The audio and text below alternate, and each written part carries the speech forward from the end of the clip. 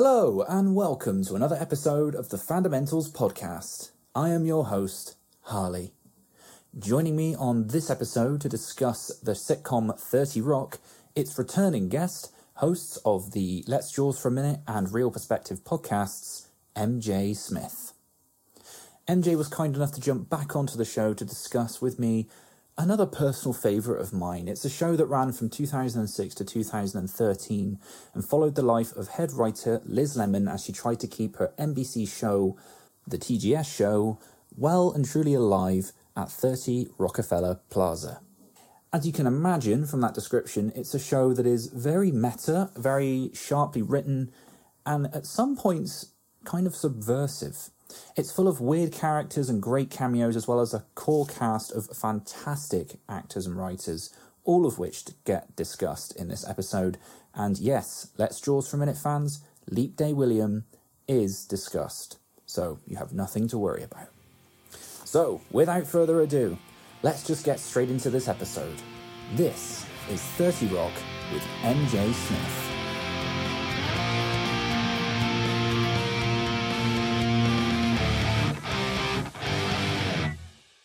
Hello, MJ, and welcome back to the Fundamentals Podcast.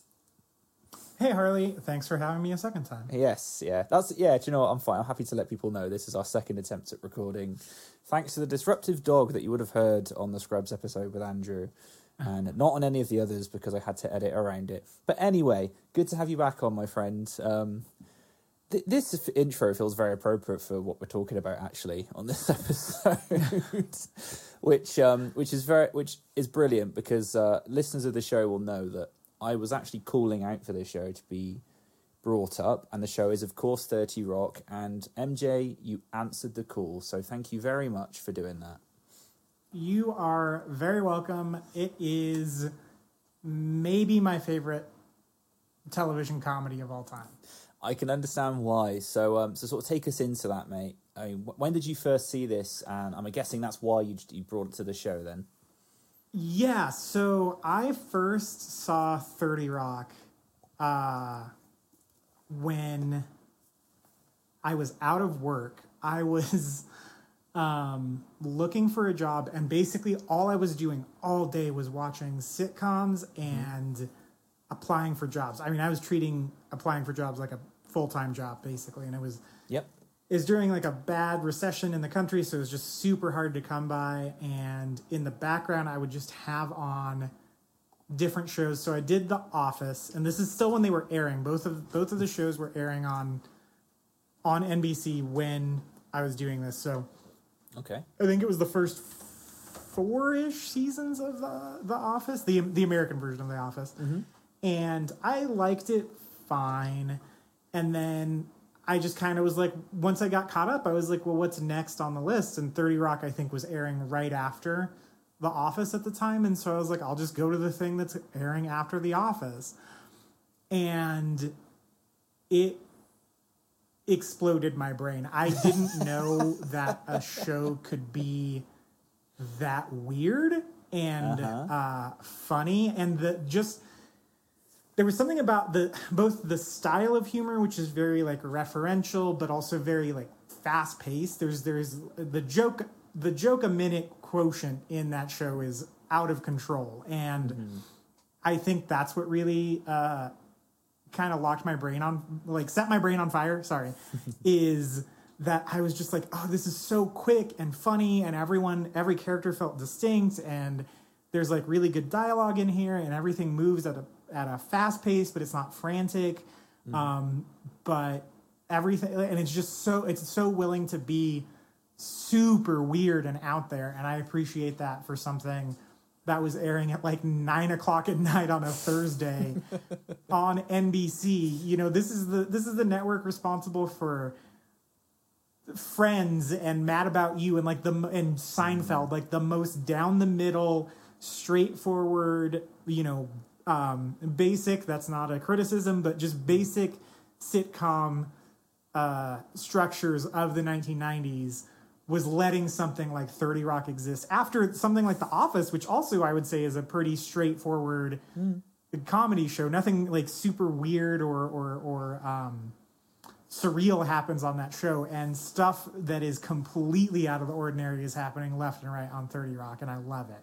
I think what you said there is so true about the show, and that's definitely a reason why I loved it, I think, when I first saw it, because you're absolutely right. It is one of those shows that, in its premise, you think it sounds quite simple. Like, it's meta, you know, it's a show about a bunch of comedy writers writing for a comedy show.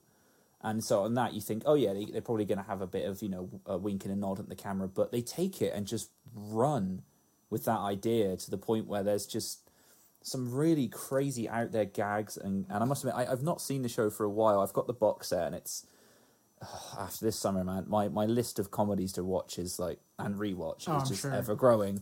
But this is definitely going back up there, because I just remember it being so much fun.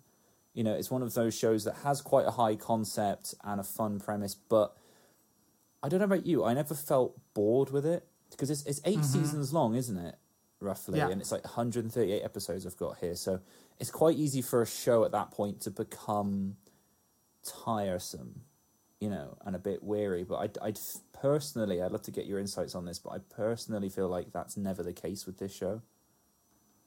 I think it got a little long in the tooth as it was ramping down, but I'm fine with that because it was kind of winding down. Sorry. Right. And yeah, but up until that, like, I think seasons 2 through like 4 are some of the strongest comedy of the 2000s for sure. And you know, like you were talking about the concept's just the Muppets, right? Like, it's just the same. It's the exact same conceit as the Muppet Show, pretty much. Yeah, which is the backstage antics. But I think what sets 30 Rock apart is that it still does Muppet style gags, but with people, and that is so funny to me, because the Muppets can get away with it because there's already a layer of fantasy involved with the Muppets existing, and in 30 Rock, it just is real people. And you know, and obviously if you know who Tina Fey is, then you know it's some of the base level characters, and even Tracy Morgan are based on their time at SNL. They were both like prominent figures at Saturday Night Live. So you hear that premise and you go, oh, okay, so this is a semi-autobiographical thing about when Tina Fey was writing at SNL and all this stuff. And then you watch an episode of the show and you're like, what is this? Yeah, exactly. It doesn't lean too heavily on that, which is interesting, because something that a previous guest on the show said, Petros, he was talking about Seinfeld, and I thought it was such a good observation. He said that, like, in his opinion, when a lot of sitcoms succeed is when they are writing about what they know about. And so, of course, like you say, Tina Fey, and, you know, famously being on Saturday Night Live, makes sense that she'd write something based on those experiences. But as you say, it's a show that's not afraid to step outside of that in many ways and just have fun and explore all sorts of bizarre antics. I mean, you talk about the Muppets, my brain just instantly flashed to the random but brilliant gag that the character of Kenneth Parcell sees everyone as Muppets. That is my favorite joke in all of 30 Rock. It's so good, but that's just like one of many examples where the show will just randomly throw something at you like that. And you're just like, wait, what? What just happened? I just saw Alec Baldwin as a Muppet, and it's like for 30 seconds. Yeah. So in the episode, it shows like how the different characters view the world, and when it gets to Kenneth, it shows. Actually, this is my favorite joke in all of 30 Rock. It shows that Kenneth sees everyone as Muppets, but Tina Fey's walking down the hallway, and he stops her and like says something because Kenneth is like very cheery, and Liz is in a bad mood. Tina Fey plays Liz Lemon, and Liz is in a bad mood, so she just kind of turns around and like she's still a Muppet, and she huffs at at Kenneth, That's and then right. she walks away grumpily, Yeah. but it cuts back to reality, and she's still walking like a Muppet. Yeah. Like she's still like waddling back and forth and like moving her shoulders up and down, like how they simulate the Muppets walking. And That's right. that's my all-time favorite 30 Rock joke. I'm so glad we got to it this early in the episode because Yeah. the first time I saw it, I was like, I can't believe she committed to doing the Muppet walk after it came back to reality. And it's this perfect little button on the gag that preceded it. It's so good. It's wonderful. I mean, again, people will know, listen to this series, that this just becomes very quickly a series of, do you remember that bit when, and this is, I'm more than happy to do that with this show because there are so many great moments. And yeah. Well, oh, sorry, go on. And 30 Rock, I think better than most sitcoms, maybe Community accepted,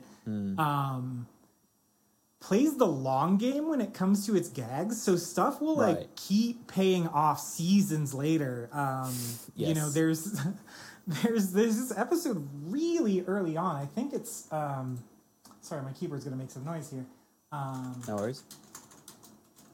Yeah, season 1, episode 7 is called Tracy Does Conan, and it's Tracy on the Conan show, and Tracy's having a nervous breakdown, and he keeps seeing this weird character called the Blue Dude, and it's just this like weird blue costume. They just put Rachel Dratch in it and gave her blue gloves and painted her face blue, and then put this like weird, I don't know, like borderline Grimace from McDonald's, borderline just like a chicken nugget shaped costume. And she just like, they shoot her at a weird angle and she just makes weird noises with her mouth.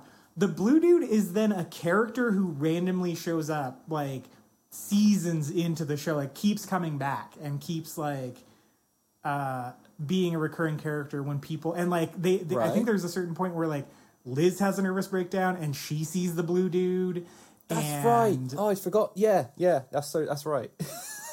And it was just like, that's like that kind of commitment to a long running joke is something I love. You also get in that episode the introduction of Chris Parnell's Dr. Spaceman, Dr. Leo Spaceman. Yes. But his last name is spelled Spaceman, so they call him Dr. Spaceman. I mean, Chris Parnell, people know him from just everything. He's in everything. Yeah. A lot of voice acting work as well. He's so good at playing like an insane kind of sad sack of a character. And Dr. Leo Spaceman is definitely one of those. Like, he's very unhinged. And again, I mean, there's so many great characters that just pop up in this, as you say, of like recurring cast. And that's another thing I love about this show is it does what a lot of great sitcoms do that we've already discussed, is it knows how to use guest stars really well. Mm-hmm. It's not just people cameoing for the sake of cameoing. It's like people coming in and bringing something, like a character like that, for example, that is just hilarious and bounces so well off of the others.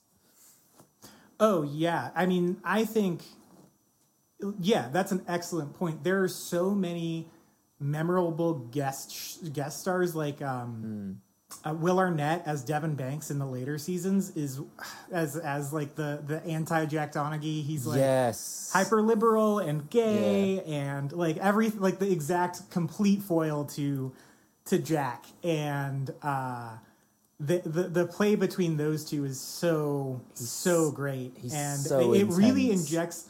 And it injects like a freshness into those later seasons too, and they use him kind of perfectly, where he's not like a full on star of the show, but he shows up enough to where I almost liken it to the way Brooklyn Nine-Nine uses Craig Robinson and the Doug Judy character, where like you're always happy when it's a Doug Judy episode. Yes. Yeah, big time. You're absolutely right. That Will Arnett he was one of my favorite recurring characters. And just looking at it now, he's only in 9 episodes, and that genuinely surprises me because it feels like more. Like, that character has such a presence that you kind of, like you said, whenever he pops up, it's always good seeing those two go head to head. And I just remember a line, I think, with Jack's trying to expose him or like out him to a family that he's trying to get muscle in on. And the scene just ends with this guy, this very handsome young man, just tackling Will Arnett's character, and Will Arnett just screams like, "Oh, he's like the Greeks!" as he hits the floor. It's so good. It just makes me laugh every time. That's it. I quit. No more football. Jack wins. Quitter! Oh, God! Oh, just like the Greeks. My favorite is when they first introduced Devin, and Jack's talking about how they're having problems, and Liz just goes, "Are you going to solve it with a talking like this contest?" Yeah. That's right. Yeah, it's they match, like you said, he matches the energy so well. I mean, that's just one of many. Another one of my personal favourites has to be John Hamm's character. I'm just looking up his name. Is Dr. Drew Bayard.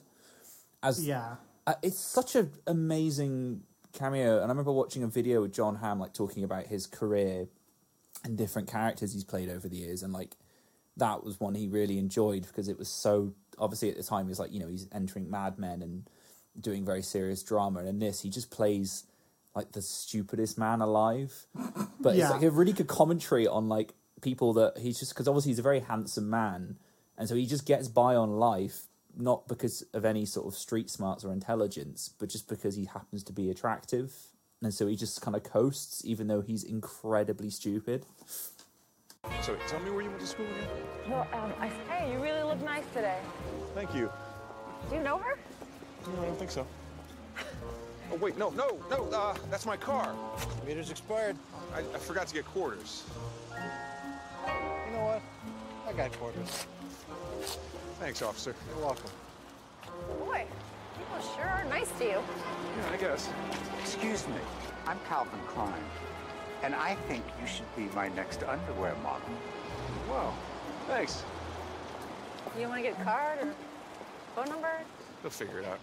Yeah, and I love that they use John Hamm like that, because I think John Hamm, there are certain comedians whose podcasts I will listen to, and John Hamm's a big comedy guy. Like before he got Mad Men, basically all he would do was like hobnob around comedians in LA. Like he would just go to comedy shows and hang out at the comedy clubs, and he's really, really funny, but he's like cursed a little bit with the body of an Adonis. Like it's how I feel about Ryan Gosling, where Right. you know, Ryan Gosling was in these serious dramas like Only God Forgives and Drive, and playing these stoic, quiet, broody characters, and I don't like those movies very much, but The Nice Guys is one of my favorite movies of all time, and hands down my favorite Ryan Gosling performance. And he's like a complete neurotic weirdo in that movie. And I was like, oh, this is the type of character you should have been playing the whole time,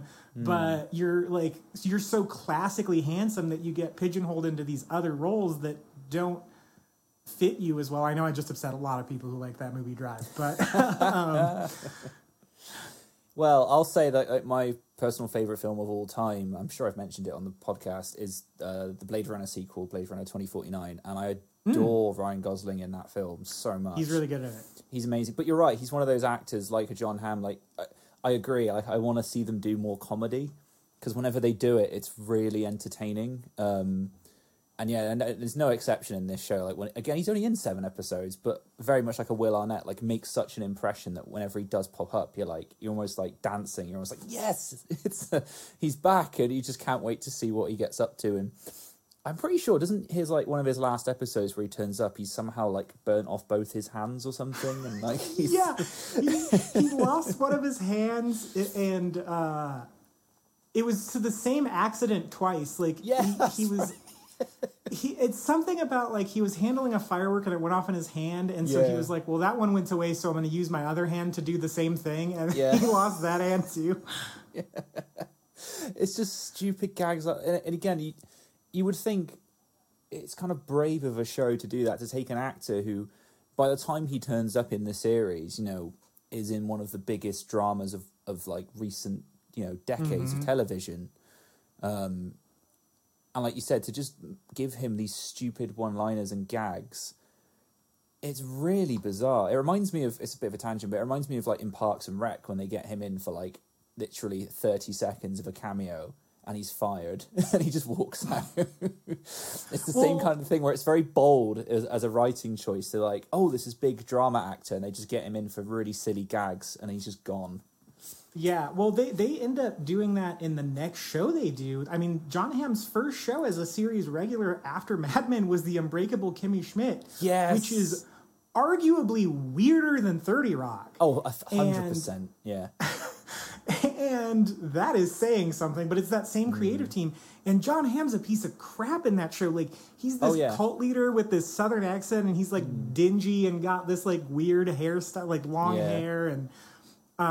it's really like totally against type for him, but he's so freaking funny in that show, and he's so willing to be the butt of these jokes, and he just like every time he does comedy, he shows up to play, and I really appreciate that about him. Same, man, and it's one of those, like, I'm just looking through the cast now, and again, it's the same every time they get somebody in. Matt Damon. What does Matt Damon do? Because I saw him on here, and I'm like. Racking my brains. He plays one of Liz's boyfriends in a later episode, and his name's Carol, and he's a pilot, isn't he? Yeah, he's a pilot, and he dates Liz for a while. That's right. Yeah, one of the later seasons, and he's on like 3 or 4 episodes too, and he's like this totally sensitive. You know, like Liz is not in tune with her emotions, so he kind of like helps her grow in that way, and it ends up not working out because he wants to be serious and she doesn't or something.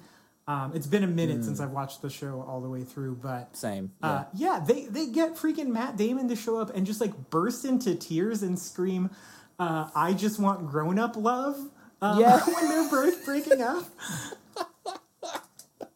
That's right. Yeah.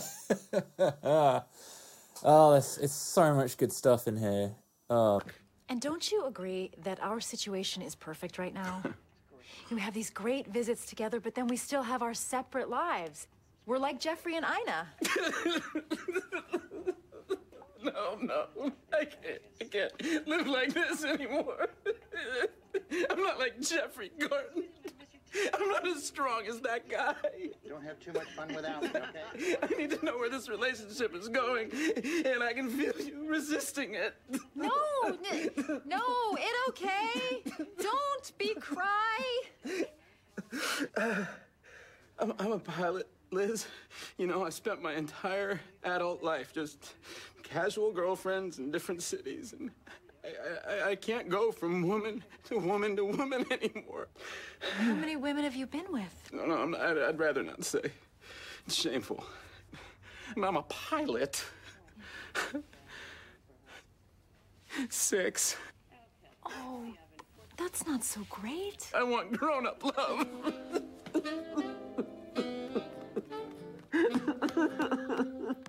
Michael Sheen shows up for a bit as one of Liz's boyfriends. His name in the show is Wesley Snipes. Yeah, that's right. And he has a great bit where she's like, you mean like the actor? And he goes, oh, please tell me, like, put a picture of me and a picture of him side by side and tell me which one of us looks more like they're named Wesley Snipes. Yeah, that's right. Yeah, he has like a real chip on his shoulder about it as well. Yeah. Yeah, he does. It's so good. I mean, I'm just scrolling through, and I must admit, some of these I don't remember, but it's like Steve Buscemi, Julianne Moore's in this. Mm-hmm. Salma oh my gosh, Hayek, Steve Buscemi's so funny. Steve Buscemi plays a private detective that Jack will hire from time to time. You know that "How do you do, fellow kids" meme? That's right. Yeah, that's from 30 Rock. It's coming back to me now. Yeah, that's right. And yeah, you're right. Yeah, that is from 30 Rock. Yeah. Officer. I was part of a special task force of very young-looking cops who infiltrated high schools. How do you do, fellow kids? What? Yeah, he has one of my favorite guest star lines where he talks about he says that his nickname is the Chameleon, right? And which is one, a nod to him playing Randall in Monsters Inc. It is, but 2, they go, oh, is it because you can blend into the background? And he just goes, no, it's because of my large wet eyes. And then he blinks 3 times, and they put this like squishy sound effect when he blinks. And that's the end of the scene. And it is so weird and funny. Oh my God. Yeah, this is all come flooding back to me now as you say it. Yeah. Oh, I'm gonna have. I mean, all of these I've enjoyed hunting clips down for, but like, yeah, this is gonna be something special. Oh my goodness! But yeah, just all of these, man. All of these are wonderful, and I'm trying to think where to go next because we've started with like ancillary characters, which is quite unusual, but it's fine. Well, they're so memorable. They're so memorable. You know? What one more I'd love to throw out? Obviously, James Marsden, who plays Chris, who ends up becoming Liz's kind of final, lasting relationship. It seems by the end of the series, he's great. Yep. He's another one of those, I think, who you know, for a while was kind of typecast as sort of like a very generic, you know, handsome love interest, leading man in movies where he has animated sidekicks. But you know, that's by the by. But in this, he's really funny. Like his comedic chops in it are absolutely brilliant, and he bounces so well off Liz. And I thought it was quite an interesting pairing because for the show, like, you know, Liz, one of like the recurring things of the show is Liz is just like crashing one relationship after another. You know, she's like disastrous at choosing people or making them last. So when James Marsden comes along as like the final hurdle, and you're like, oh, is she gonna mess this up, or you know, who are they gonna get to kind of bounce off her after everything she's been through? And he slots in perfectly. Like I think he doesn't miss a beat with her. And he has one of my favourite episodes, which is quite later on in the series, where like they go to IKEA as a couple and they've been together for a while, and it's that great gag of of basically how IKEA is like a place that like feeds off the misery of couples. Yeah. And I can't remember who it is, the actor that plays like one of the crew, one of the staff, who's just following them around, like hoping they'll burst into an argument, and it's like just almost waiting for them to start. And like that whole episode is wonderful, and his chemistry with her during it is really funny. I just remember watching it, and yeah, as someone who is married and has been to IKEA, I can attest it does feel like that. It does feel like a place that's engineered to start fights. So at time of recording, I have been to IKEA for the first time in my life less than 24 hours ago. Oh, do tell then. How did you find it? We loved it. Really? We really liked it a lot, actually. It was like an adventure for us. I will say the drive home, we hit some traffic, and I did get very annoyed by that. But we also kind of knew what we wanted. Okay. And so we had kind of pre-gamed because neither one of us had ever been to IKEA, and I think that might have helped. Okay.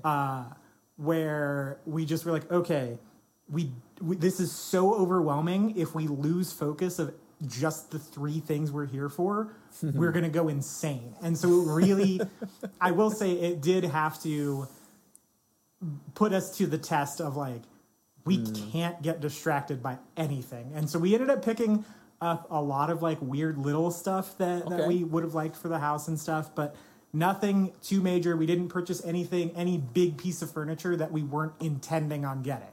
Good. So smart. It went okay, but we very much had to be like, this is the plan. We're sticking to the plan. If we deviate from the plan, we're gonna yell.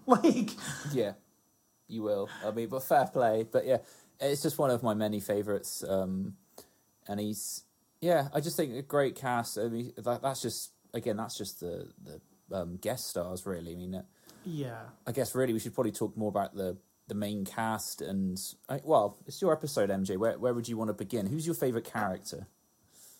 I love Kenneth Ellen Parcell from Stone Mountain, Georgia. Good choice. He is so great. Jack McBrayer is, I think, maybe like an Andy Kaufman level genius. Right, okay. Because I have never seen him break character. And he always plays that kind of sunny, positive outlook on life type of character, but with this like weird, he's always done that, but then in 30 Rock, they give him this weird darkness in the background that like just comes in on the edges of that character. And like there's a running bit that he's immortal in it. That's right. There's this like gag that he keeps that he's like a Norman Bates type who keeps his mother's skeleton next to him, but then it's revealed that he's like it like shows the skeleton and he's talking to his mom, and so you think it's going to be like a Psycho thing, and then it's revealed that he's talking to his mom on the phone. He's like, "Hey, I'm just looking at this kooky skeleton that you sent me. Thanks for sending it to me." And so they just keep doing like weird stuff like that, and like in the first season, there's an episode where he enters a poker tournament with Jack, and Jack's really good at poker. He can't read Kenneth, and he basically says at the end that in 10 years we'll either all be working for him or dead by his hand. They commit to that so much that the show ends with Kenneth running NBC. That's right. Yeah. I'm loving this. You're bringing it all back for me. That's so true. That episode with the poker thing is so good. It's so funny. That's like the first time I think you really get to see him shine, like especially because he's like toe to toe with the powerhouse that is Jack Donaghy, and like you said, there's just nothing. Can't get anything off him. I seem to remember an episode where you meet Kenneth's family as well, and aren't they like the most backwater weird group of guys? Like one of them's involved with the local drug dealers or something, and it's like this really bizarre thing that you just do not expect from him at all. Yeah, it's Bryan Cranston, I think, plays his dad. I think you're right. That's got me very excited. And oh gosh, who plays his mom? I want to say it's like Stifler's mom, but I think I'm wrong about that. You could be right. I'm not too sure. I'm just scrolling IMDb as we speak. Oh no, it's Perlene. That's right. Oh, okay. So, oh, it's Catherine O'Hara. Oh, really? Okay, I'm not seeing that on here, but no, I'll take your word for it. Okay, cool. That's awesome. Yeah, and then he's got Ron is Bryan Cranston, I think. That's his stepfather. But Kenneth gets so, and he's got a really good arc over the episode because he starts as a page and he's like the longest running page or whatever, and then he gets fired and becomes a janitor and then works his way back up to like running the company. And so I really like that arc of like setting it up in the first season. I looked it up, by the way. That poker episode is the third episode of the series. And so it seems like they know where they want Kenneth to go from the beginning. And then he gets all these weird, like these backwoods jokes because Donald Glover got his start writing on 30 Rock. He was a writer for 30 Rock. I didn't know that. Okay. Yeah. He's in one of the episodes. He plays like a stagehand. And the reason they put Kenneth from Stone Mountain, Georgia is because Donald Glover is from Stone Mountain, Georgia. Oh, that's cool. So a lot of the Georgia jokes that are written for Kenneth in the first, I think 2-3 seasons, I think is how long Donald Glover was writing for them. Were written by Donald Glover. That's cool. I like that. Nice. Wow. I mean, what a writer to have as well. I mean, we've already talked about Community. That episode will be out actually by the time this comes out, but still awesome. And yeah, you're right. I think the performance by Jack McBrayer of this it's just wonderful. It's so great to have that kind of character. Like you said, he's always beaming, and like nothing seems to faze him. Weirdly, but I kind of love that, and it, like you said, they have a lot of fun with the character and some of those psycho jokes I really enjoyed as the series progressed. Yeah, there's an episode where Tracy and Jenna have to go take care of Kenneth's birds. Yeah, something like they think he's a serial killer. They're suspecting him of a serial killer, and he's being like really cagey about moving. Like about why he's not at his apartment, and it's because he needed to bug bomb his apartment or something. And so they're in the apartment when the bug bomb goes off, And Jenna's like, do you know what this means? And Tracy just goes, the Riddler's coming. Oh my God. Why does he have a rolled up towel against the bottom of the door? It's so creepy. Jenna, I just want you to know that if we find any human remains in there, I'm gonna throw up all over your face.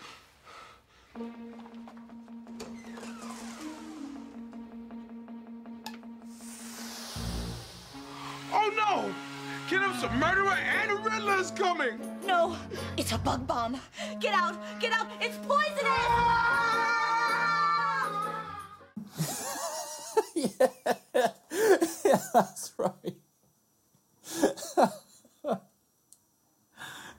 And I think Kenneth Allen Parcell would be an incredible Riddler, is what I think about when I think about that. He would, wouldn't he? I mean, Yep. I don't know what's happening with the Batman at this moment in time.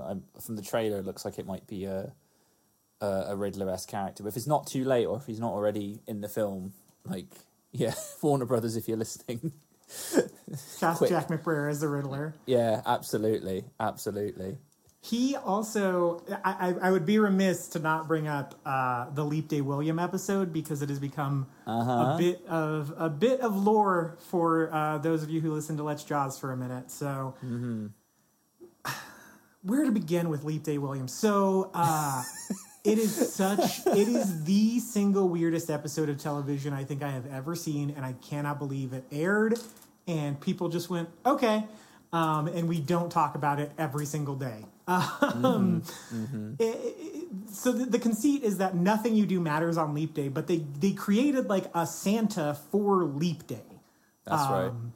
And his name is Leap Day William, and he comes from the sea to hand out candy to children. But Kenneth cosplays as Leap Day William, and they talk about, is it Jack or Liz? Someone says that they like that he committed to because Leap Day William is bald. And they say that they like that he committed to the bit by even going so far as to put a bald cap on.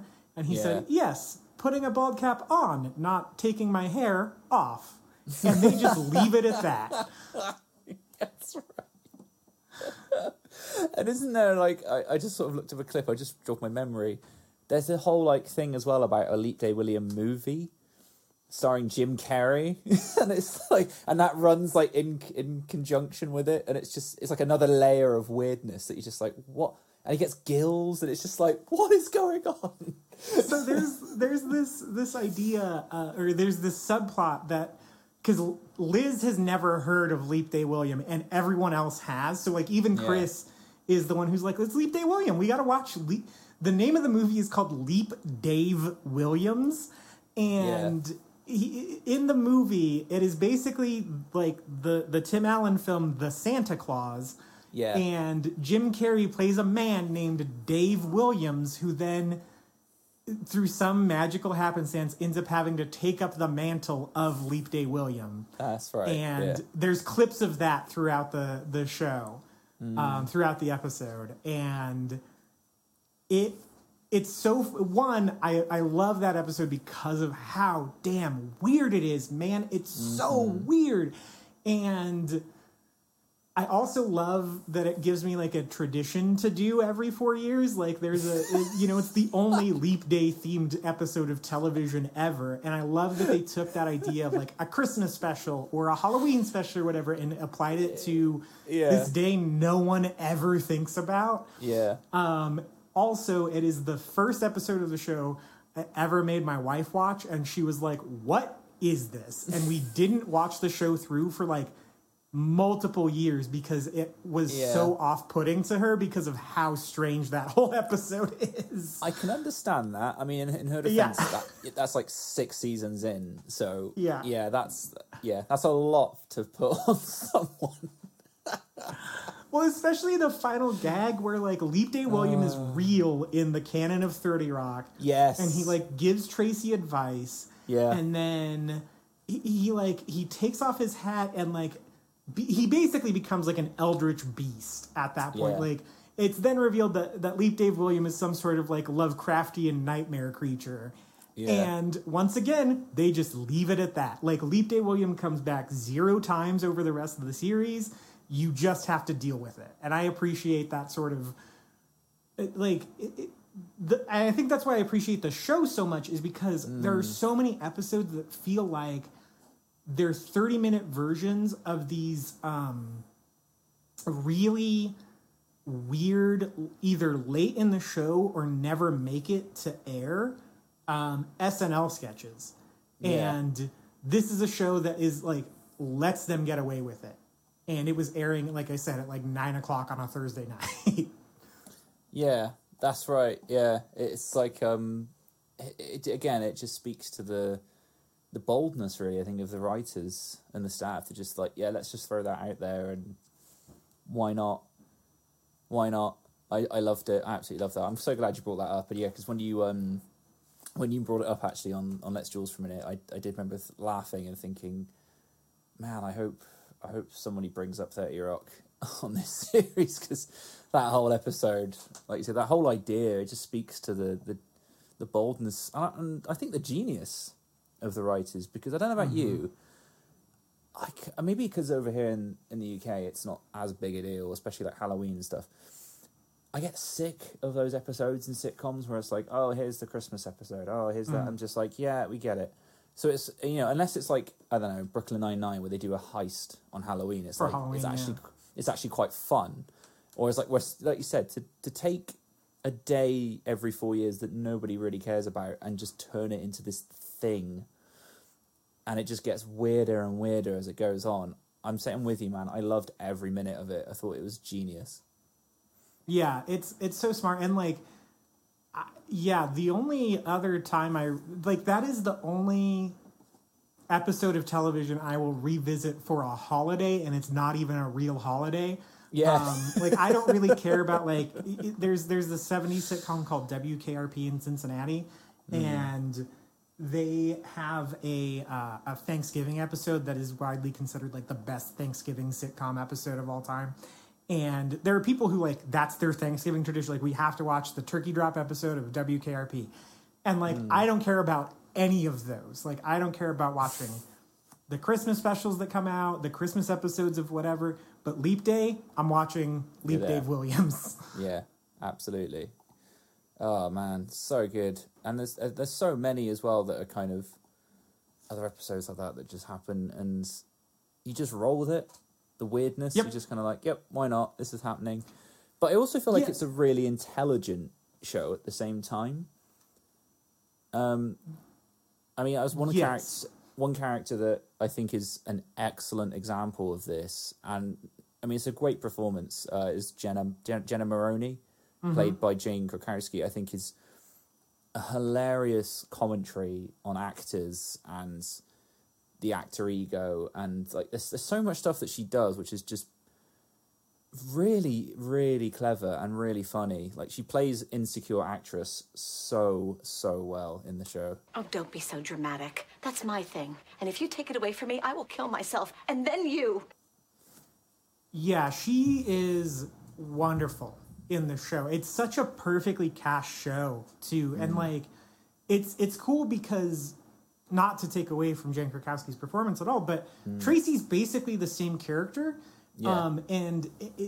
But so different. Like, they're so distinct but so similar, and because of that they bounce off. The pairing of them is so strong. Like, when they're acting opposite each other, they're like really dynamite performers. And I think they both went underappreciated while the show was on, because I think they're both brilliant in the show. As one, I think Tracy Morgan was kind of playing into a persona he had kind of made for himself in his SNL days. And then Jane Krakowski has this background as a theatrical actress who does a lot of singing and dancing, and she really plays up that side of her as like, oh, I'm the sexy Broadway starlet who has the world delivered to her on a silver platter, but like, she's also just on some sketch show where they do things called like, they have a sketch where the premise of the sketch is that there is a fart machine and there are too many farts in the fart machine. Like that kind of lowbrow humor that the show within the show does combined with like her high-minded idea of who she is, it creates like really great foils for her and really like, you know, comedically ironic situations to put her in. Yeah, I mean, I remember an episode, I think, she plays a character, I'm pretty sure it's called Baby Wawa or something, and it's like the most ridiculous, like, but she leans heavily into it because she's getting all this attention that she's not had, or she feels she hasn't had for a while.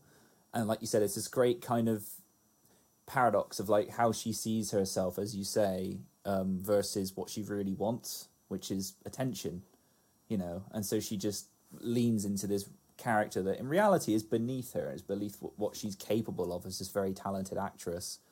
But that's kind of the joke of it, and she plays it really, really well. It's there's so many moments like it. I think of another episode, one of my favorites because I thought it was so brilliantly dark, was the one where she has a stalker, but she ends up chasing the stalker down because he moves on to someone else, and like she can't handle him not giving her that really unwanted but also wanted attention. It's like it's a really clever episode and it's very funny. That's the that's a Valentine's Day episode. That's right. Yeah. Where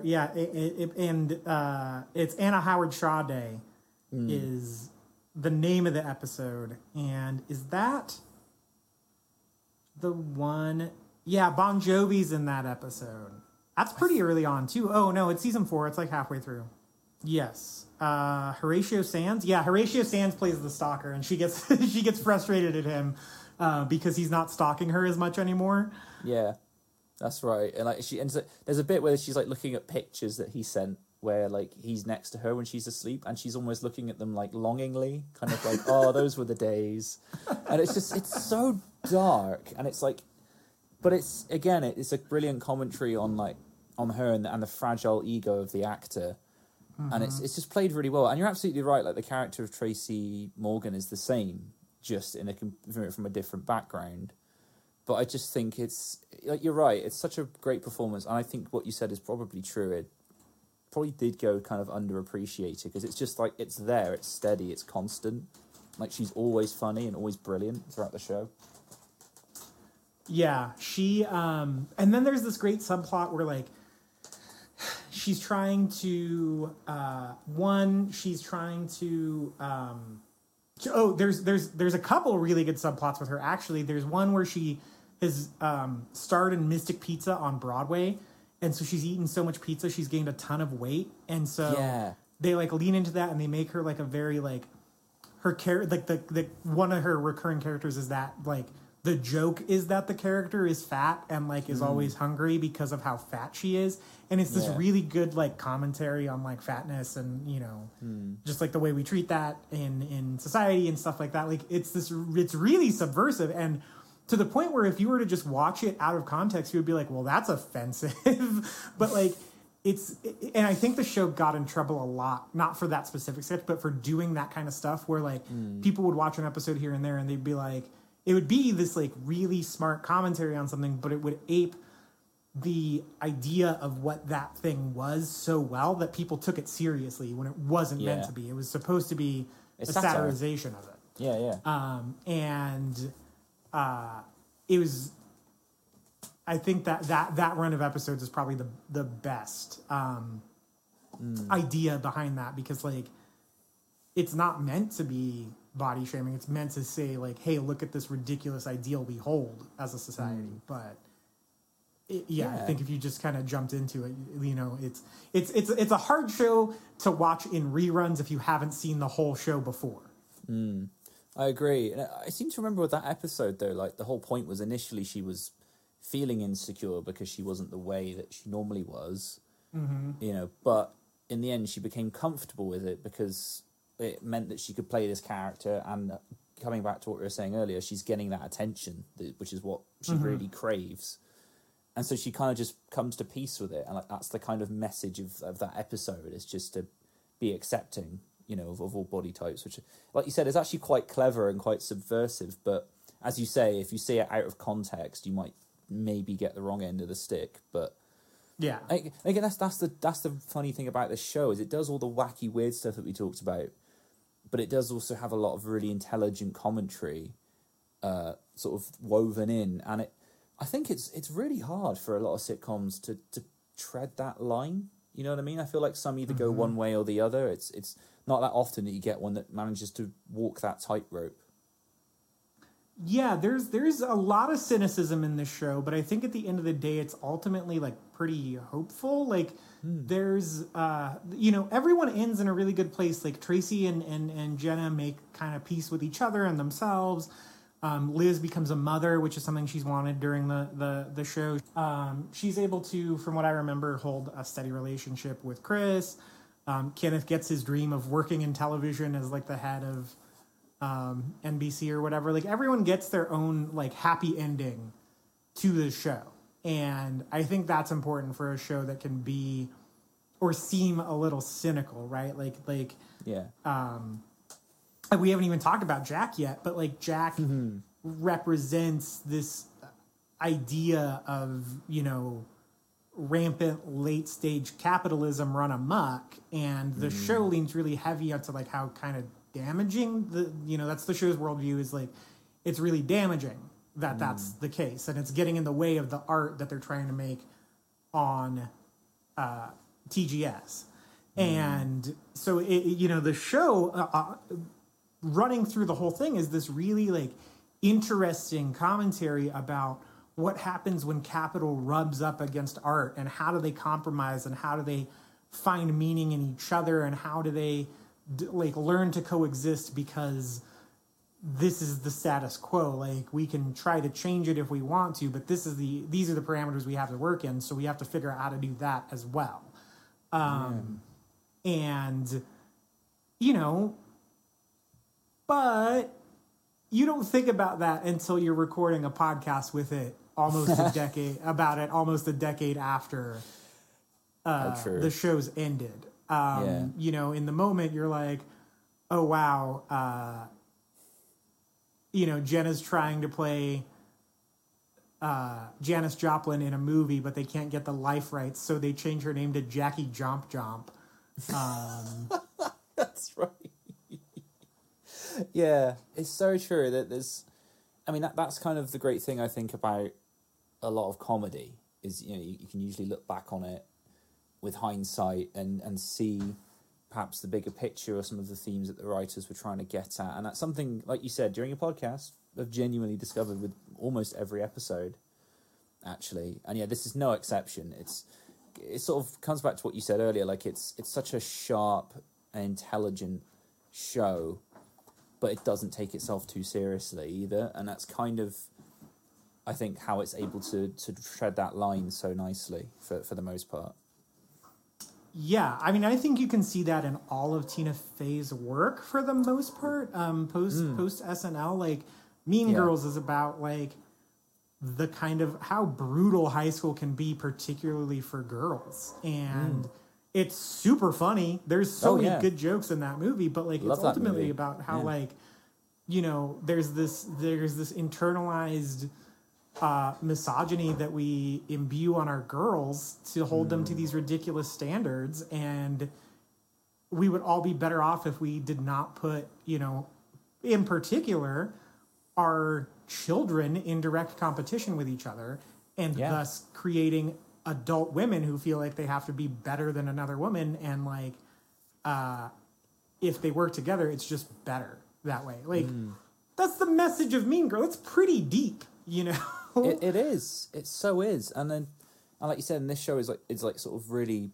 sprinkled with lots of things like that throughout the series. And yeah, I was already going to go and rewatch this show anyway, but after you've just saying all of that, I'm like, now I really need to go back and watch it. It's not enough hours in the day. Maybe I should just give up my business and just sort of just go into podcasting full time, just so I can watch all these shows. Yeah, right. That's the dream, isn't it? That's the dream. Yeah. And even in the character of Tracy, because we haven't really talked about him, like, oh, please do. Yeah. There's this idea of, he grew up in an impoverished neighborhood, and there's this idea of like he's trying to EGOT, right, which is get an Emmy, Grammy, Oscar, and Tony. Yeah. And he needs an Oscar, and so he makes this movie that's it's called Hard to Watch.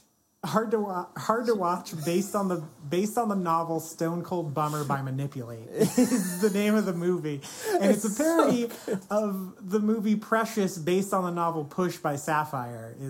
That's right, the title of it. But there's a part where he's like trying to connect to his childhood, and he like lists off. This is maybe my favorite 30 Rock joke. They're all my favorite 30 Rock joke, but he has this monologue where he says like he's talking about how hard his childhood was. And he says, I slept on an old dog bed stuffed with wigs. I watched a prostitute stab a clown.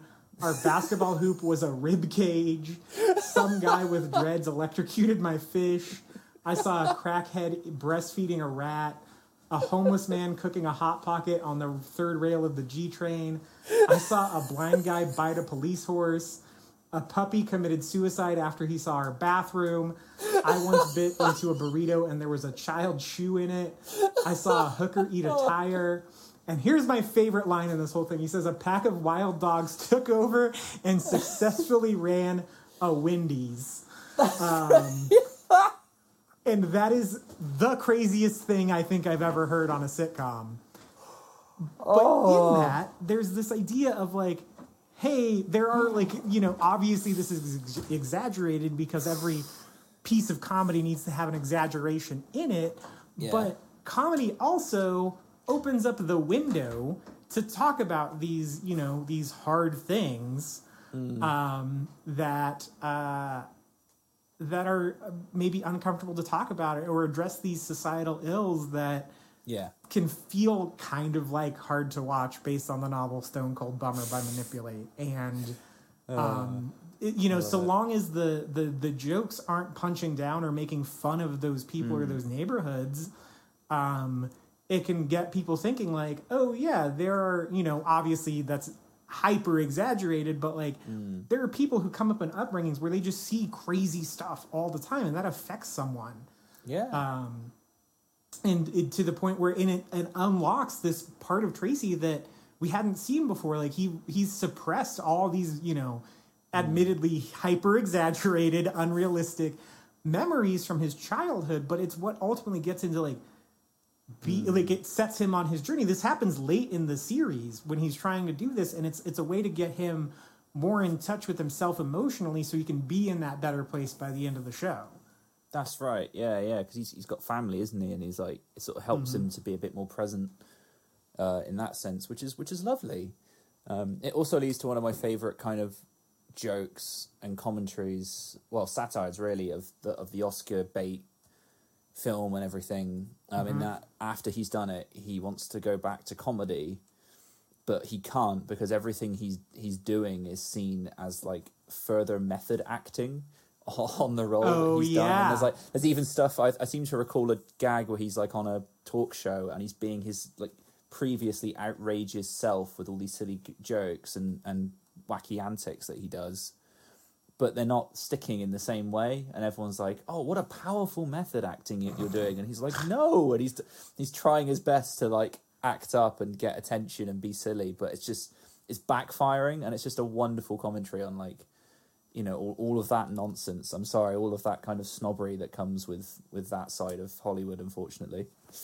Yeah, no, it's really great in the way it sends up the entertainment industry. And I think that was the other thing too, is I'd never really seen a show that takes on, like, I've always been interested in Hollywood and the business of movie making and entertainment and all that stuff. And it was really, especially in the town I grew up in, it was really hard for me to find like-minded people who gave a crap about that. And so to see this show and see like all these weird little in-jokes about the industry that even though I don't work in it, like I know some of the, you know, the aspects of it and what it's like to work in it. And, you know, I was listening to podcasts and stuff at the time of, you know, that's when it kind of coincided with the popularization of podcasts. So that really gave me like an insight into what it's like to work into the entertainment industry. And that is interesting to me. Yeah. So, It was really kind of, I think that's why I latched onto the show so much, is because I was like, oh, these are people making jokes that I get. And, it just felt very like, not that I didn't get jokes on other things, but like jokes that only I get, and like jokes that if I made to my friends, they wouldn't understand. And it just felt like a home for that kind of humor to me. And I think that's why I stuck with it so much, and why it really ingratiated itself to me, where it was like, oh, I love Saturday Night Live, and I love hearing all these behind the scenes things, and here's this show that does it, and also has like the weirdest stuff happening on in the background. I mean, even down to Conan O'Brien being one of the jilted lovers of Liz Lemon, and they for the remainder of the time Conan was on NBC, they do jokes with him where like they have awkward elevator rides and things like that. And I was a giant Conan O'Brien fan, and so it was really cool to see like other people give Conan kind of the respect I always felt like he deserved anyway. Nice. So I think switching gears then, because we've brushed up against this character once or twice already, and you mentioned it earlier as being the other side of the coin, for this show, which is the capitalist part of it, the business side of it, and that is all represented in the absolutely amazing character of Jack Donaghy, played by Alec Baldwin. I mean, we were talking earlier about dramatic actors in comedic performances in this show. I mean, this guy's front and centre, so please talk to me about Jack Donaghy. So Jack is... Jack's great. So I think there's a lot you have to deal with Alec Baldwin just as a whole. Not a great person. And I feel like he is the kind of, in his personal life and his public image, he's the kind of, not at the risk of sounding overly political, he's the kind of like neoliberal guy that gives neoliberals a bad rap. He's very progressive in his politics. He supports these ideals. He's very outspoken about his politics, and that's fine. But then he's acting like this entitled douchebag all the time, getting into fights over parking spots, getting thrown off planes because he won't stop playing Candy Crush or whatever. Like, he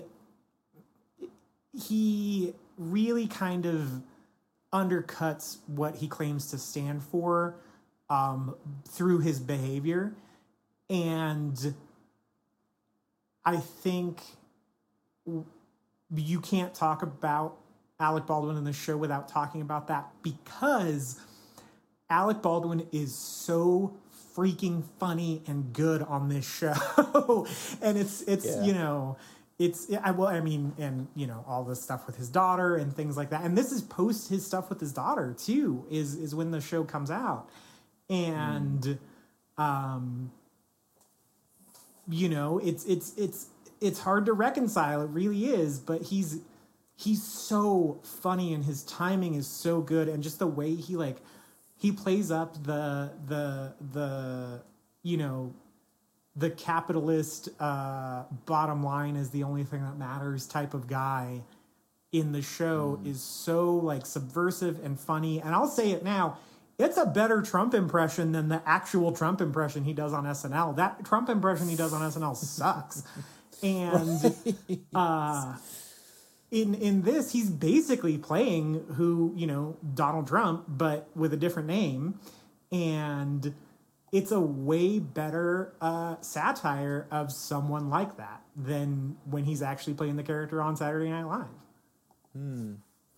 Yeah, I think you're right, because what I loved about him in this show is the kind of interplay between him and Liz Lemon. As you say, they're very opposed in a lot of ways, but they bounce off each other so well. And I think a lot of that is Jack Donaghy is very much the straight man of the series, and even his entrance I think is brilliant. Like when they're going up to the office to see the usual boss, and then their way of finding out that Jack's taken over is Jack just bursts through some drywall, and it's just so over the top, and you're kind of like, oh, okay, and it kind of sets up the character really well. that like he's the guy that can command a room, and is all about business and strategy and basically being the top dog in every sense of the word. And they have a lot of fun with that character, I think. And I think for me, some of my favorite moments and episodes with him where they kind of flip it, and you get to see his vulnerable side. Mm-hmm. And like he'll have like a nervous breakdown, or like that happens quite a few times throughout the episode where he's having an existential crisis or something. And it's really fun seeing him play these extremes all in one character.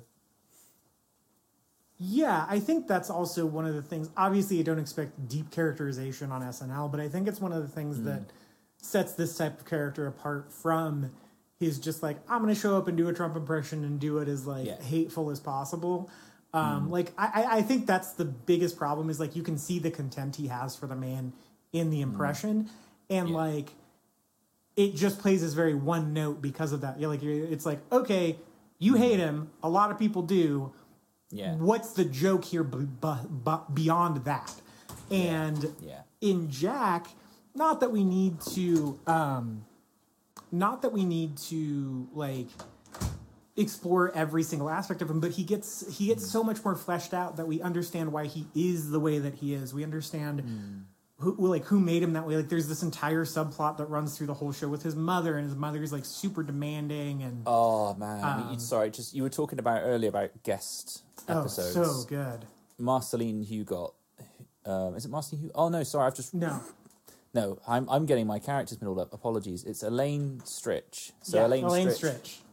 Elaine Stritch, who plays Colleen Donaghy. I mean, talking about characters that make impressions every time they turn up. Mm-hmm. Whenever like Jack Donaghy's mum shows up, you're in for a good time. And like you said, and it not only is it hilarious, the banter, like she is so vicious, and like it's just wonderful because Jack is this, like you said, this big towering presence, and he's so comfortable and calm and collected and like always on top of everything.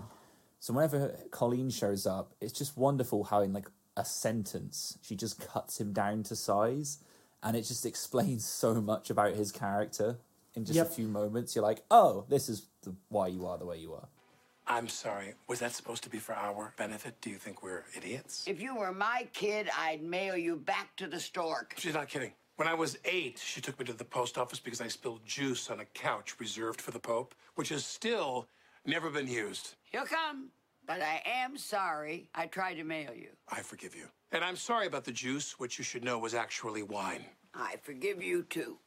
Yeah, well, and then there's an episode where like he meets you get to meet a lot of his family, and you see his brothers and how they are. And, he's always talking about being from this giant Irish Boston family, which I think is like, they kind of wrote as like Conan, because Conan O'Brien is that way. And, like Nathan Lane plays his brother in it, and you see how he's kind of done this work to kind of get himself out of this like Southie Boston type of stereotype into being this sort of erudite businessman who always has everything under control. But then you see the way he is with his brothers, and they're like calling each other Irish slurs and like stuff like that. And then you get his ex-girlfriend played by Julianne Moore, who's just this like, down home Boston type of gal who has this really thick played up accent, and he slips into his and so you get to kind of see where this guy comes from and see that everything he's doing is just a complete act for a past he's running away from. He's honestly, he's almost like a comedic version of Don Draper, right? Like, yes, is very similar character. That's such a good observation. You're absolutely right. Yeah. Yeah, so, go ahead. No, I was going to say, I'm just thinking, like, this show started in 2006. Mad Men was like a year later, so yeah, you almost wonder they maybe saw that, but like, what if we did that but straight? Serious. Yeah. Yeah. Yeah, it's Jack's such a wonderful character, and he is the straight man, but he gets some ridiculous shit to do over the course of the series. Like, he gets some of the best one-liners, like especially when they bring Devin in. Like there's this part where they're talking back and forth, and he says something about lasers, and like Jack shoots Devin with a laser, and Devin shoots Jack with a laser, like an imaginary laser, and he just deadpans. He just moves his hands in front of himself and goes, "Laser shield." Like that's gonna win him the argument. That's right. He gets some great ones. Camera. I seem to remember an episode later on where you find out a bit more about Colleen, and I think it's implied that she had a relationship with this like really sweet old Hispanic woman, and he basically finds out that like his mum has this whole other life inside that he never knew about. Yes, I do remember that. And she says a line where she's like, oh, describing her mum, says, oh, she was an angel from heaven. And he just under his breath says, so was Lucifer.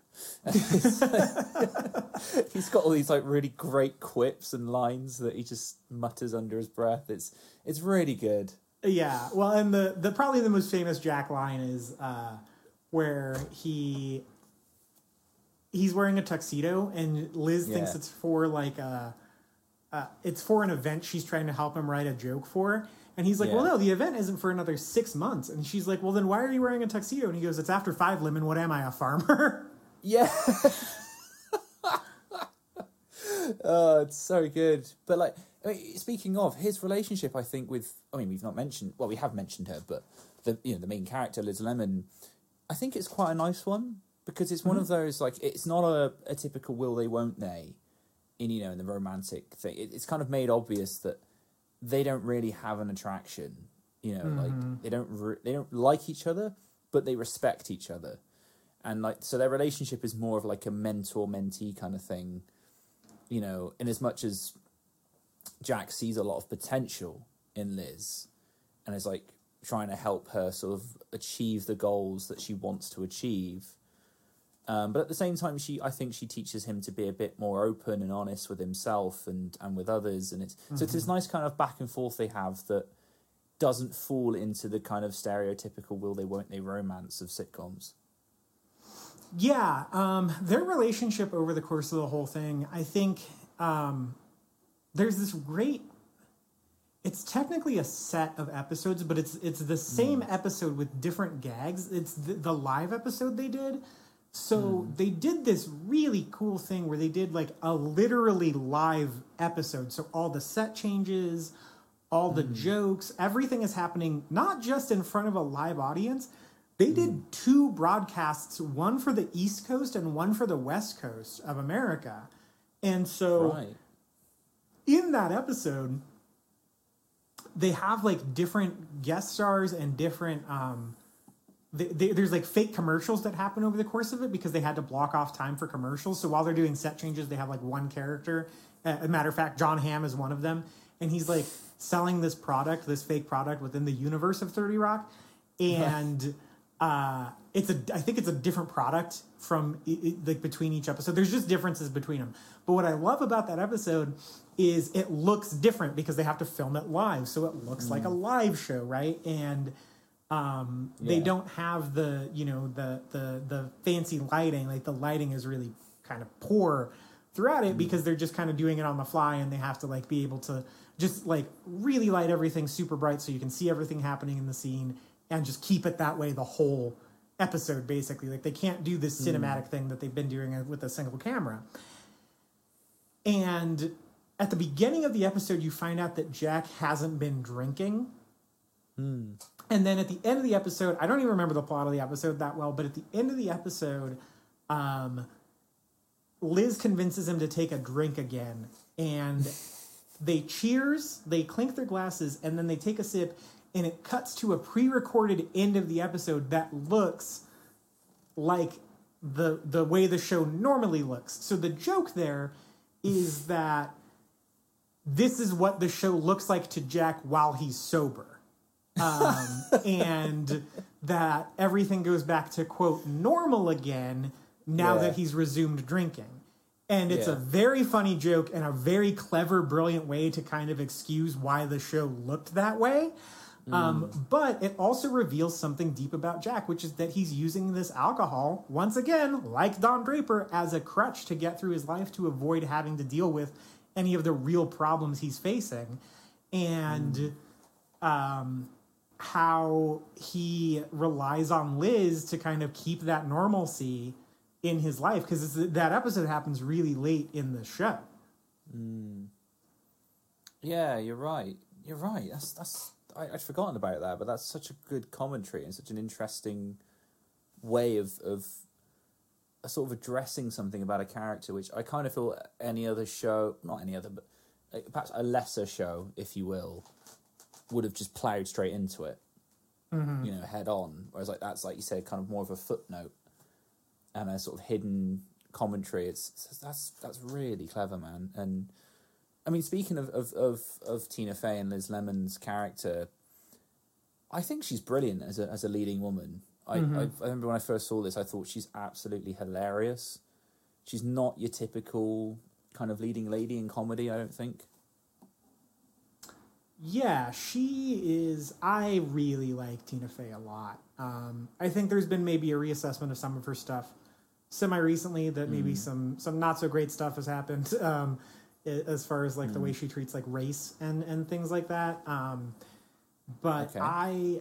I think, like in previous things, but I think she's just really funny comedy writer and a really funny comedy performer, and I think she's, I mean, like you said, just brilliant. Like, she's so funny, and her timing and her sense of humor is so offbeat and distinct that you can identify a Tina Fey project almost immediately, I think. Yeah. She's done a couple things since 30 Rock that have been a little less successful. Unbreakable Kimmy Schmidt is maybe the thing that's been the most successful, and it's also very much in that vein. Very funny, very like joke a minute, very weird, very heartfelt at the same time. Yeah.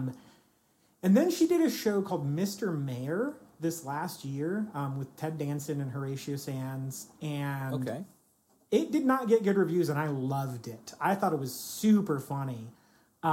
Most of what she's done since 30 Rock has ended is she's taken kind of a hands-off approach where she'll like put her name on it and kind of shepherd the show, but it's written by a different team.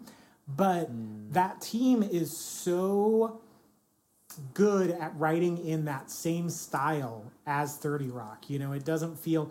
Mr. Mayor isn't quite as surreal as Kimmy Schmidt or 30 Rock, but it's still like that joke a minute thing. It's a lot about like LA liberal politics types of jokes, and I thought it was really funny. It only ran for 6 episodes, and I don't think it's coming back. And I don't know. My wife and I thought it was, I don't know. We lived close enough to LA to get a lot of the humor, so maybe it's like location dependent.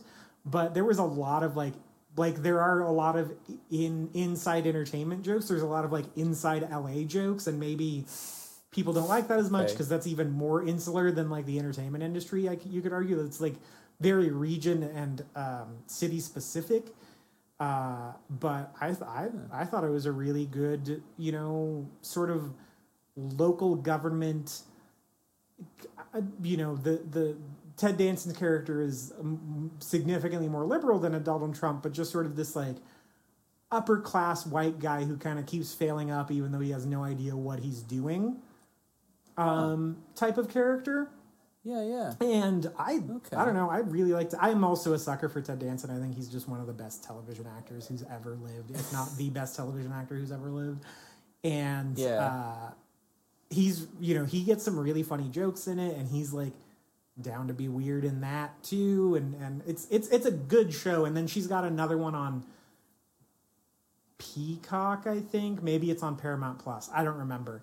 But it's about like a girl group, and they were like, they were essentially like an American version of the Spice Girls, but now they're pushing 50 and they're reuniting for the first time since the early 2000s. And it's just kind of them dealing, I haven't seen this one, but it's them kind of dealing with, 1, the death of one of their members, and 2, just kind of how the entertainment and music industry treat, like, in particular aging women, where they're basically useless if they're over 40. Right. And that's a cool premise for a show. But everything I've read about it is like, it is the weirdest show she's ever done. And it's written by the people who showrun it are two former, I think, 30 Rock writers and Unbreakable Kimmy Schmidt writers. So is that Great News? Is that the one? No, I forgot entirely about Great News. Because I remember watching that for like 2 episodes and didn't quite get on with it. But that's by the by. You know, she's like you said, she's doing so much stuff. And like you said, I mean, being a Saturday night... It's called Girls, the number 5 EVA. So it's called Girls 5 Eva. Because that's the name of the group. Oh, okay, gotcha. Cool. Well, I mean, yeah, she's one of those, like, she's a Saturday night alumni, and she's just, like you said, incredibly clever as a writer, but as a performer, as a character in this show, I think she's wonderful. She's really funny, she's witty, she's just, like you said, there's, as you mentioned earlier at the top of this episode, there's some great physical comedy on her part as well. There's just so much to it that I think is wonderful, and she's one of those characters that's, I just think, really interesting as a protagonist, because she's obviously very intelligent. You know, she's a head writer of this show, and she knows what she wants. She's very sort of outgoing and driven in that way. But then, like, in her interpersonal relationships, it's usually a disaster, you know, and this is kind of... Normally, I would think, you know, the idea of watching somebody trying to find the right person, it has, like, a limited appeal in comedy, but I think, as we said earlier, they use the guest stars that they bring on to bounce off of her relationships so well that it's always interesting. And then when you sort of when she finally ends up with James Marsden, it's kind of a relief. You know, you're almost like, oh, good, she's got a normal one. Yeah. It seems to work well. Speaking of her with the guest stars, the episode, I think it's episode 2 of season 2. It's an early episode of season 2. Seinfeld is a guest star, Jerry Seinfeld. And yes. He has an interaction with her, where she's like, she buys this wedding dress and she ends up wearing it. I don't remember why, but she ends up having a breakdown and she's crying. And, like, Seinfeld runs into her while she's crying, and she just goes, "What is the deal with my life?" And he goes, "Are you making fun of me?" Yeah. And it's such a good joke of, like, how everyone that's kind of how everyone's Seinfeld impression sounds, and how he's probably tired of that. But it's this great little moment, and they have, like, it's this little moment, but their comedic timings are so perfectly in tune with each other because of how good they are as comedic performers. And I think Tina Fey, once again, underappreciated, doesn't get the credit she deserves, because she's a little bit more the straight man like Jack is to these weird characters. I mean, we once again haven't even talked about, like, all the weird side characters in the writer's room, like Judah Friedlander and Twofer and Pete and is her name Suri or Siri? You know, those characters are an ensemble unto themselves. You know, like they do these, like, weird, and they feel so much like, from the podcasts I've listened to, I've never been in a writer's room, but they feel so much like archetypes you would find in a writer's room. Absolutely. I mean, like you said, just rattling them off, you know, it's like Scott Adsit, I've got here, plays Pete Hornberger, is kind of like this disheveled, middle-aged man that's, you get the impression he's very under the thumb and like, is just constantly on the verge of a breakdown. Yeah. But has some kind of comedic genius locked away in him, so because he always delivers.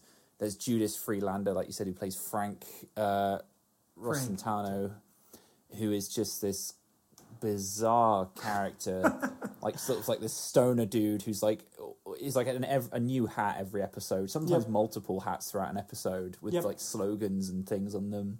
But again, always delivers, obviously has something you can tap into. Keith Powell, I love as Toofer, the kind of commentary on him as like the one black guy they have in the writers' room who's also went to Harvard. Hence the joke, Toofer, and he manages to bring up Harvard like in nearly every episode as well. He's sort of the Andy Bernard of the show. Yeah.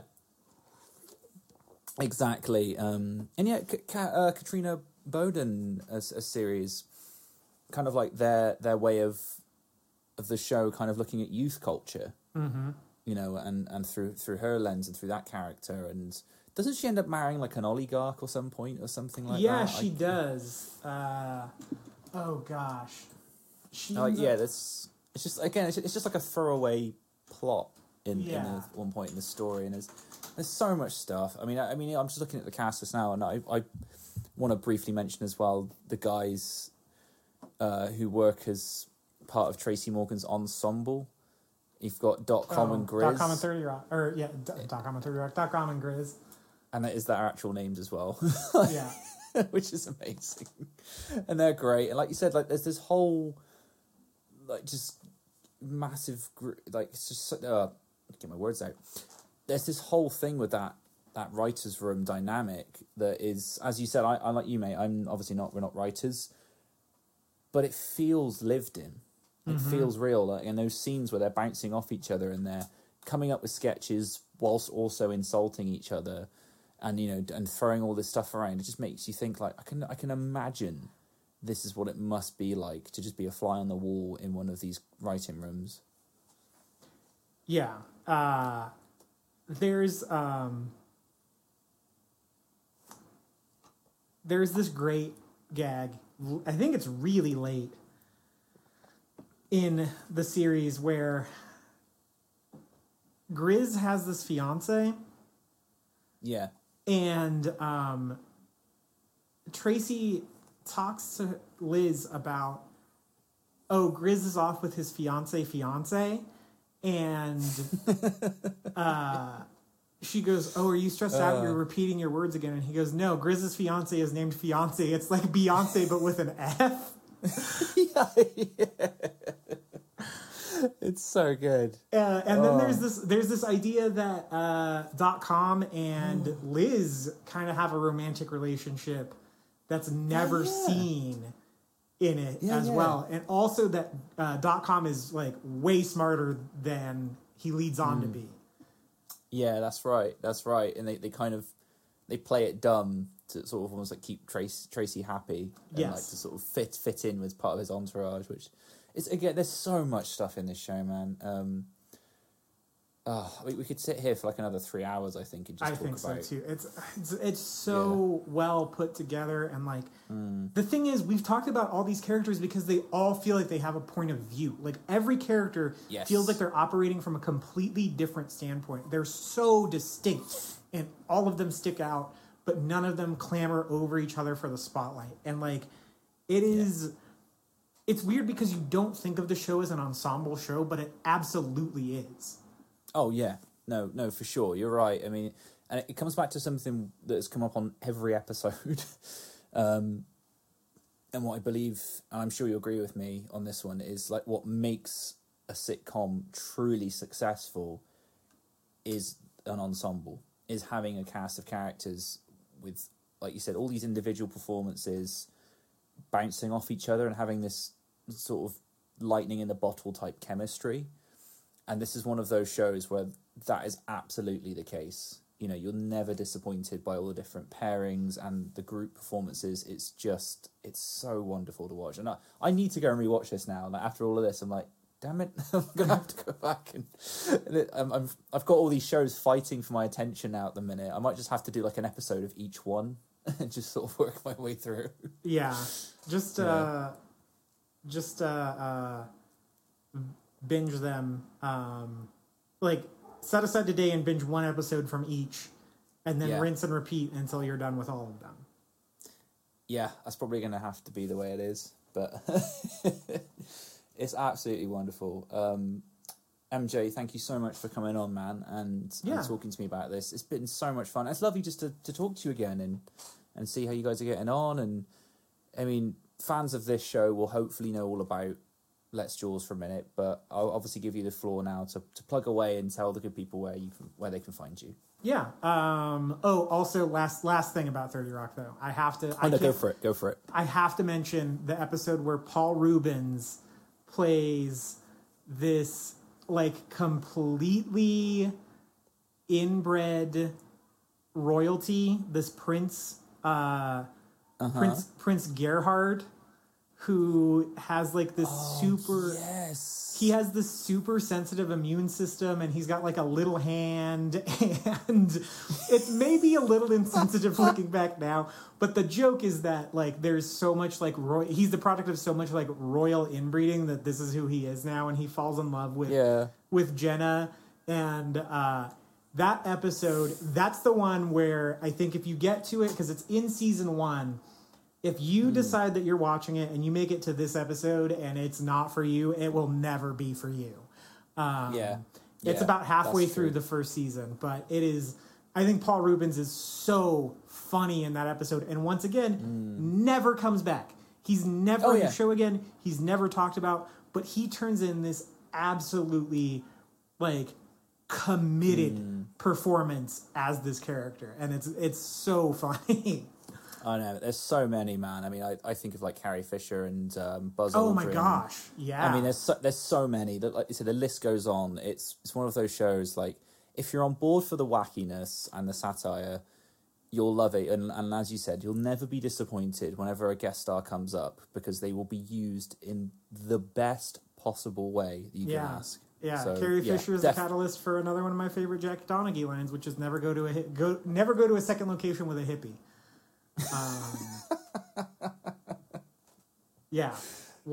Brilliant. Which is actually basically the plot of Once Upon a Time in Hollywood. So maybe that's what gave Quentin Tarantino the inspiration for that. Anyway, yes, you are welcome, sir. Thank you for having me again. It was great. I never get to talk about 30 Rock, so I thank you for the platform. You can find me on Twitter at mjsmith891. I'm there too much, but I'll be there hanging out. You can find me on there. I co-host a podcast with previous guests. I think she was on to talk about The Good Place, right? She was. Yep, Sarah Buttery. So we co-host a podcast called Let's Jaws for a Minute, where each week we take a minute or thereabouts of the 1975 film Jaws, and we discuss it and dissect it in detail. And it is a bizarre way to watch one of the greatest films ever made, but it's also very rewarding. And I think just the details we're noticing in it are very, I think, interesting. Maybe it's because it is my favorite film of all time, but it just is an exploration of our favorite film that is leading us to a deeper appreciation of it. And so if that sounds interesting to you, please check it out. You can follow that at Jaws for a Minute on Twitter as well. I agree, man. And I always say that I think it's like the perfect show to go from this show into, because it's a podcast with previous guests, yourself and Sarah, about a previous topic, Jaws. So it's like, if you've loved all of that, it's like the perfect combination. And as you said, I love listening to it every week, because it's always something new that's like, oh, I never would have thought of that. Yeah, absolutely brilliant. And of course, and your other podcast as well, which I think is an absolute blast to listen to. Real Perspective. Yeah. So I co-host another show called Real Perspective. It's REEL Perspective. We talk about current release movies, I believe. Not sure when this is coming out, but we should have an episode at least on the newest Fast and Furious movie out by the time you hear this. Also, let me plug my other episode of this show where I talked about pinball, because I very much appreciate Harley for giving me that platform, and I'm sure I either blew his mind or bored him to death about a very, very, very specific hobby of mine. I can assure you it was the former. Good. Yeah. Well, MJ, thank you so much for coming back on. I'd love to have you back on again sometime in the future. Absolutely. And I will, of course, be plugging away your show and all the links. People can go and find the good stuff. So all that's left to say is thank you for coming on. Thank you. And there we have it. A massive thank you to MJ for coming onto the podcast and sharing your love of 30 Rock with all of us here. I hope you guys enjoyed that conversation just as much as I did. Definitely go and check out MJ's podcast if you don't already. It's Let's Jaws for a Minute and Real Perspective. I've put both of those links in the show notes for you, as well as some of his social media handles. Well worth going and giving this guy a follow. Also want to give a massive thank you to Alex Jenkins, who designs the artwork for the show. If you like what you see in the logo, make sure you go and find him. His details are also in the show notes for you, and you can reach out to him, get a commission. It's well worth your time doing so. All that's really left to say is a big thank you again to every single one of you who is listening, who is downloading the podcast, who is subscribing, who is telling a friend. All of that means so much to me. You can't possibly know. If you're kind enough to leave me a review as well, preferably 5 stars of course, then please tell me if I've missed it, because I want to give you a big shout out on the podcast. It's the least that I can do. I'll be back again in just a week's time with another sitcom for you, and of course a little clue at the end of this episode as to what's coming up. So all that's really left to say until next time is stay tuned and stay safe.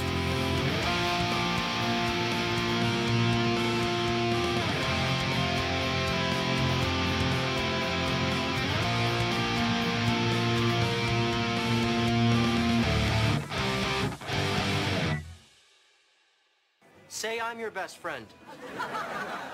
You're my best friend, Barney. Good. And as your best friend, I suggest we play a little game I like to call Have You Met Ted? What? No. We're not playing Have You Met Ted. Hi, have you met Ted? Hi. I'm Ted.